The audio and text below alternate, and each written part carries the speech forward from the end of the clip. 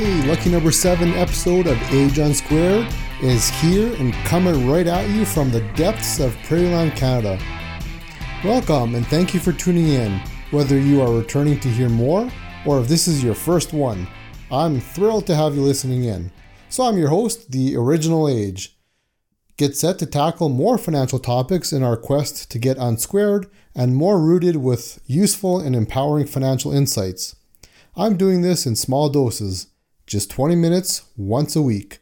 Ladies and gentlemen, that's a car ride to the local grocery store and back. That really isn't that much, is it? So with the clock set at about 20 minutes, let's dive right in. In today's stack, I have more about debt and something a little bit about Trump.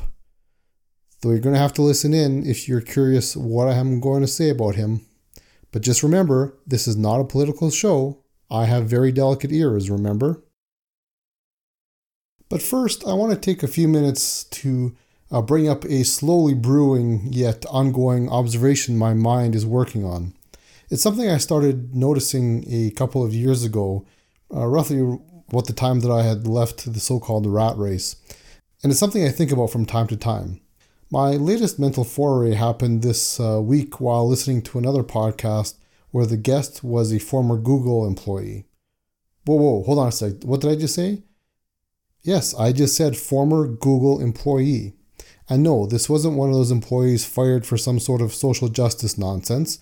It was a former employee that left on his own accord. Huh? Hold on, whoa, back up the train here. You're telling me that someone left Google on their own? But isn't Google supposed to be one of those dream jobs out there, especially for a computer programmer type? While this gentleman's before and after stories were very interesting, I'm still stuck on and fascinated by the why.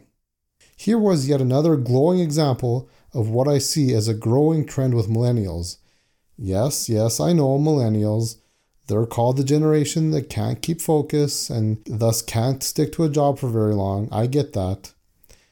I'm starting to see that it's more and more true, this current example as standing proof. But has anyone bothered to ask why that happens to be a trend?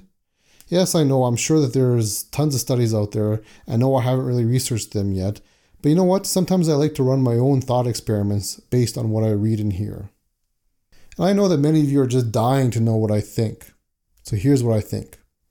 I think we're in the midst of a big shift in mind frame. I think more and more millennials are approaching the fact that life is about more than just the money. They're thinking, what good is the money if you don't have the time to enjoy it? Is life not more about being enjoyed than stressing about making bosses happy so you can have more dollars to your name? I think more millennials are shifting to pursuing a life that is more meaningful to them than chasing dollars at jobs they have realized they don't like. That being said, I also think that we're just in the early stages of this shift. Why do I say this? Because I still see many millennials that are still stuck in the beliefs instilled in them by their parents, who themselves grew up and lived through a mentality of joining one company and working up the corporate ladder at that one company for many decades, and then retiring with a nice pension. It's difficult for these millennials to break the programming of believing it's all about the paycheck and retirement. I see it regularly too. I have friends who are miserable at their job, yet they stay there. I've heard about friends having opportunities to move to other companies, and with their skill sets, they'd be slam dunks to get jobs at these companies. Yet they stay in their rut. I suppose they must be holding back, maybe because of the comforting grip of certainty. Besides, doesn't the saying go, misery loves company? But think about it. If these millennials aren't willing to jump into another corporate job to try and break their unhappy ways, what hope do they have of realizing and acting on the fact that it's their actual working lifestyle that has them so down and almost out, not their current employer? That jump makes it that much more wider and more unlikely. That's why I think we're still in the early stages of this seismic shift. So what am I trying to say here?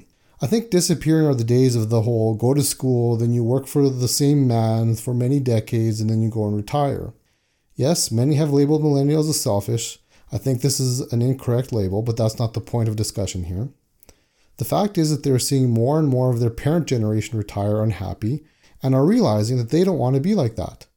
Besides, it's what helped push me to change, though my father didn't even get to see retirement. and check out episode 0 if you want to learn more about that. Bottom line is I don't think we should try to stop this trend. I think this trend will help ease the collective psyche and make our society even happier. I think it will generate a tendency of more self-dependency, which in turn will ease burdens on society. I'm not saying we're turning into hermits.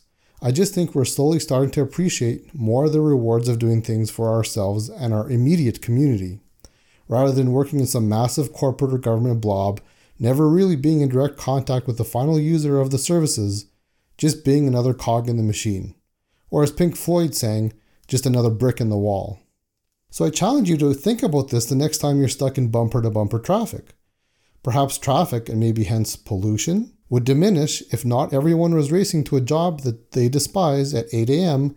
and then racing home to relax for a few hours around 5 p.m., only to repeat the whole process the next day. Oh, and let's not forget the millions of people doing the exact same thing day in and day out, hence causing all the traffic jams and the ensuing pollution. And then perhaps there'd be more happy people. Less rat race stress for more people can only ease the collective mindset, no? And yes, I understand that there exist jobs such as doctors and nurses and teachers that can't just up and leave and start their own business in their respective fields. I'm not expecting that to happen, at least not without a much, much larger societal shift. I know that I'm not pushing these professions to just give up. Many of those in these professions do extremely noble and thankless work, and I appreciate them for what they do. My discussion is more geared towards the witnessing of a return to small businesses operated by individuals or small groups of people that are more interested in making a difference in their community while also making an enjoyable living, rather than being a stooge for a paycheck at a mega corporation. But again, these are just my own little thoughts experiments that I wanted to share with you. Nothing more. But anyways, enough about my thought experimenting. Now let's take another run at the immensely interesting topic of, drumroll please, government debt. Particularly in the US because, as I've mentioned before, the US is still the largest economic power in the world, whether you like it or not. So as their economy goes, so goes the global economy, generally speaking. Back in episode 2, I took you on a ride through some budget numbers and the insanity of the US government situation, and it truly is insane if you ask me. I bring up government debt because I believe it has a direct implication on long-term investment strategies. If the day arrives that the government goes bust, especially in the US, the economy will collapse thanks to the way the government has intertwined itself smack dab in the middle of the economy, which means that the investment markets too will get obliterated. True, at such an instant in history, no one will really care about the investment markets as there will be much bigger problems to deal with. But that's exactly my point too. Thanks to these ridiculous debts, one generation, sooner or later, will be saddled with problems of such immense magnitude that many of us prefer to ignore it rather than deal with it right now. We just keep kicking the can down the road. No corporation could ever exist this way, and they produce products and services to sell. So why would it be any different for governments? I bring this up because I read an article in Zero Hedge this week, which I'll link to on our site, although I did retweet it on Twitter, titled, "Who Really Built America's Massive Pyramid of Debt?" According to the article, the U.S. national debt currently stands at over 21 trillion, that's T as in Tom trillion dollars. So let's take a look at how it got there. Starting at the very beginning, from the very first dollar of debt taken on by the newfound republic in 1789 until Ronald Reagan took office in 1981, the debt accumulated to $750 billion, that's B as in Bob, billion dollars. So that's a span of 192 years. If we use only a straight average for that time period, that's just over $3.9 billion each year. And no, I'm not accounting for inflation here, so don't email me about that. I do know about it. It's not the point here, though. Now, turning back to Ronald Reagan. In his 8 years in office alone, his administration added $1.86 trillion. In other words, they increased the national debt by almost 2.5 times. If you think about it in a different way, it took them just over 3 years to accumulate that $750 billion in debt that took 192 years before to accumulate. And this was a Republican administration, which was supposed to be fiscally conservative, meaning they're supposed to be saving more money than spending. Yeah, right. But don't worry, Democrats wouldn't be outspent. We'll get to that in a few minutes. As I've mentioned before, this is not a political show, so I'm not taking sides here. I'm just pointing out the absurdity arising for both sides. But think about that. It's like Reagan went to the bank each year and said, okay, so listen guys, I'm going to need to borrow $232.5 billion this year. Oh, I have absolutely no plans to repay it anytime soon. After those 8 years were done, then came along George Bush Sr., who took the reins and in 4 quick years added $1.55 trillion. So he spent more in 4 years than his predecessor Reagan did in 8 years. So his visits to the bank would have sounded more like, okay guys, you're going to lend me $387.5 billion this year with no repayment term. And that would be repeated 4 times. Okay, well after 12 years, the American public just got sick of this and brought in a Democrat to clean up the mess. Over 8 years, Bill Clinton showed a little bit more restraint, and I'm trying to say that without laughing too much here, as he added $1.4 trillion to the national debt. Yes, that was less than his predecessors, but before you Democrats start singing his praises, just remember again that the total debt after 192 years was $750 billion. I'm sure that Bill's visit to the bank was a bit more reserved. He shuffled in with his hands in his pockets, and he had this little shy little look in his eyes, and he's meekly just said, guys, I'm going to need $175 billion this year. I figured I wouldn't be too greedy about it. Well, then his flirtatious ways didn't help his conservative Democrats, so to speak. Instead, America turned again back to the Republicans and landed with George Bush Jr. and his war on terror. George Jr. was much more bold than his predecessor. He took those hands out of his pockets, he straightened up his back, and he walked into the bank and he said, okay, this year you guys are going to lend me $731 billion, and you're going to do it 8 years in a row for me, and there will be no repayment terms. And then when everything was said and done after 8 years, he added $5.85 trillion to the debt when he was done. $5.85 trillion. Of course, this would outrage anyone. So the American public said, okay, enough is enough. And they sent Barack Obama to the White House. Surely a return to a Democrat would have more restraint on the administration. So Mr. Obama, he walked in to the White House and said, hey, George, get out, step aside. I'll show you how this is done. And then he proceeded to the nearest bank and said, okay, guys, there's a new sheriff in town. We're going to do things much more different now. George had no decency to do the right thing. So you know what you're going to do for me? You're going to give me 1.074 trillion, not billion, but trillion, 1.074 trillion each year. We have to account for inflation and all. And like I just said, I have to correct all the errors that George made. So after 8 years of Barack Obama, the American public saw another 8.59 trillion tacked to their debt. Okay, enough is enough. The American public has just about had it by now, right? So it's time to make America great again. Sounds like this Donald Trump character is the man for the job, because he's managed tons of debt in his business ventures, so he surely will right this debt ship. Besides, he has this awesome plan to cut taxes too, and who doesn't love his thumbs up that he gives all the time? How great is this? Except, current estimates put his 4 years in office as adding 4.78 trillion in just 4 quick years. And if that turns out to be a correct estimate, that will push the national debt to around 24 trillion, that's T and Tom trillion dollars by 2021. Okay, so let's quickly consider this. Let's just humor me for a minute. Say I wasn't talking about American presidents here and the American Republic. Let's say we were instead covering the debt antics of a mega corporation. Let's pick on someone like maybe Apple or Google. How long do you think a CEO would last if he was running up debt numbers like this? Would you invest in a company if you knew all about that debt? Would you expect a company that was running up such a debt bill over the decades to last? If not, why is it expected that a government should be any different? Now, I'm not suggesting this is going to have an impact on investment markets tomorrow or next week or next year. I don't know if and when it will. But isn't it worth keeping in mind? In my view, this is a very important matter to consider, not just for investment purposes, but for general well-being too. Speaking of debt, Do you know who can help you get your debt situation specifically and financial picture generally in great order? Engage Financial, that's who. Engage Financial provides financial services and advice based on a foundation of coaching, advocacy, planning, and education, not products. Whether you're in search of a brief financial consultation specific to something like your debt, or maybe a more involved financial planning concierge service, Engage Financial has something to fit your financial expertise needs. So check us out at www.engagefinancial.ca. And you might just see a mugshot of me there too, the original age.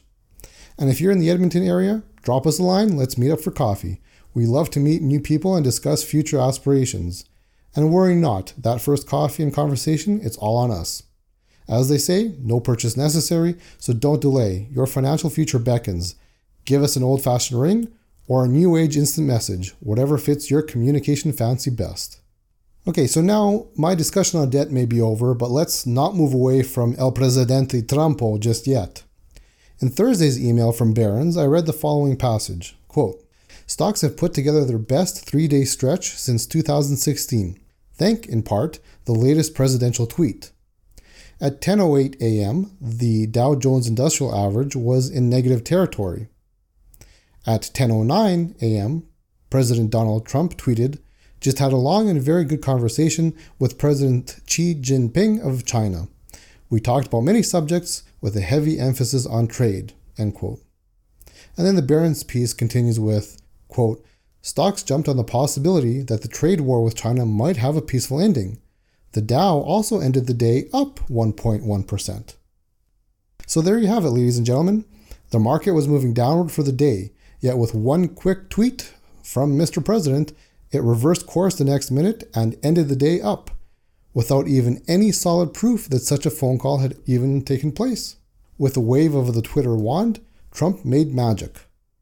I'm not bringing this up because I'm for or against him using Twitter to communicate with the masses. I'm all for transparency. I'm bringing it up merely to point out how fickle the markets can be. It used to be that actual proof of a conversation or meeting had to exist before anyone would act on the results. Now the masses are moved by simple tweets. Do you think that makes us twits? Okay, all joking aside, this actually reminds me of a Simpsons episode. Yes, I come from the Simpsons generation. The episode was with the teachers' strike. You had Principal Skinner and Mrs. Crabapple, who were arguing at the PTA meeting, posing their positions of raising taxes versus more spending. It shows the back and forth so-called feelings of the PTA and shows how quickly opinions can be swayed when dealing with the masses. I'll post the clip on our social media feeds if you want to take a look at what I'm referring to, and just in case you're not up to date on the Simpsons mania. It also goes to show what a wizard Trump is with his knowledge of how to gain attention and sway opinion. Love him or hate him, I think that is why he's in the Oval Office.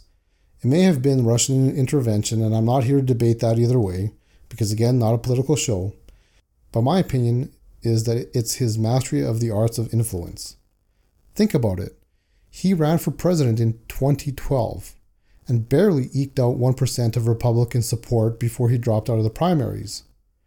Then in 2016, and just 4 short years later, he's front and center at almost every debate. So I think you can thank the Republican establishment, who gave him all the attention, which is all he needed to make his so-called Make America Great Again point, to sway just enough people to vote him in as the Republican candidate first, and then as president later. Had the other candidates on the primary stage ignored him, I don't think he'd be president right now. But back to my point here. It just goes back to showing us that unless you are trading positions on a very regular basis, this is merely noise in the market that distracts from the other more important factors at play. That could be pointing in a stronger or weaker direction. For all we know, Mr. Trump could have just returned from a 5-minute so-called relief break, if I may say, when he decided that tweet would be beneficial for the markets. Think about it. He said so many off-the-cuff things so many times before. Why would this be any different? So keep this in mind next time, in case his tweet says instead that he had a very bad conversation with President Xi Jinping of China. In that situation, don't panic sell your portfolio just because the crowd's doing it. Besides, you're an investor, right? And if you need a refresher, listen to episode 4 if you needed some clarification on that. And besides, you believe in your investment positions, so this noise should have no effect on you, right? This actually brings me to bring up a book that I'm slowly reading and percolating on right now. It's called Influence by Robert Cialdini. It's actually been highly recommended by many people in the field of business. There's actually a chapter about social proof, which I think fits this narrative perfectly, since it discusses how our thinking and actions are influenced by what other people think and do. Cialdini points to two factors that play a central role in why central proof works: uncertainty and similarity. He actually has one example where he points to a very strange episode that occurred at a Singapore bank back in the late 1980s. Here's an excerpt from his book about this event. So, quote, "For no good reason, customers of a local bank began drawing out their money in a frenzy. The run on this respected bank remained a mystery until much later when researchers interviewing participants discovered its peculiar cause. An unexpected bus strike had created an abnormally large crowd waiting at the bus stop in front of the bank that day. Mistaking the gathering for a crush of customers poised to withdraw their funds from a failing bank, passers-by panicked and got in line to withdraw their deposits, which led more passers-by to do the exact same thing. Soon after opening its doors, the bank was forced to close to prevent a complete crash." So by the way, a run on a bank is simply a situation where a massive number of people withdraw their money from a bank, causing it to run out of cash reserves and thus forcing it to close. This makes people panic because they believe their money has disappeared and no longer is accessible. Bank runs are very real and at times very threatening to a comfortable way of life. As this example shows, in many situations, things simply happen and snowball only because, as the saying goes, everyone else was doing it. There was no other fundamental reason for the bank run to occur, which, with relation to today's example, leads us to suggest that there was no fundamental reason to act on President Trump's tweet. He knows that, of course, but he also knows, like all previous presidents, the strength of the leash he possesses in his hand. So again, relating that to an investment portfolio, and thus a future of financial independence, it is becoming more and more critical to learn to separate the true fundamentals from the noise. But don't expect most of your financial and investment advisors to do that, because they're trained to convince you there is no bad true fundamentals out there, and to just always stay invested in the markets no matter what. Besides, it's in their best interest. It's in your best interest. So be careful who you give reins to your financial portfolio. And with that comes the end of another episode of Age Unsquared. We got to lucky number 7, so here's to many more to come in the future.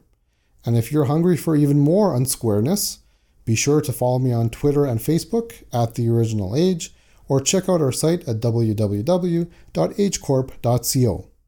And please help me spread the word by sharing this podcast with just 3 of your friends and family. It's the whole pay it forward effect to help us grow this financial revolution.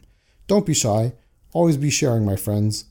Please don't hoard this podcast all to yourself.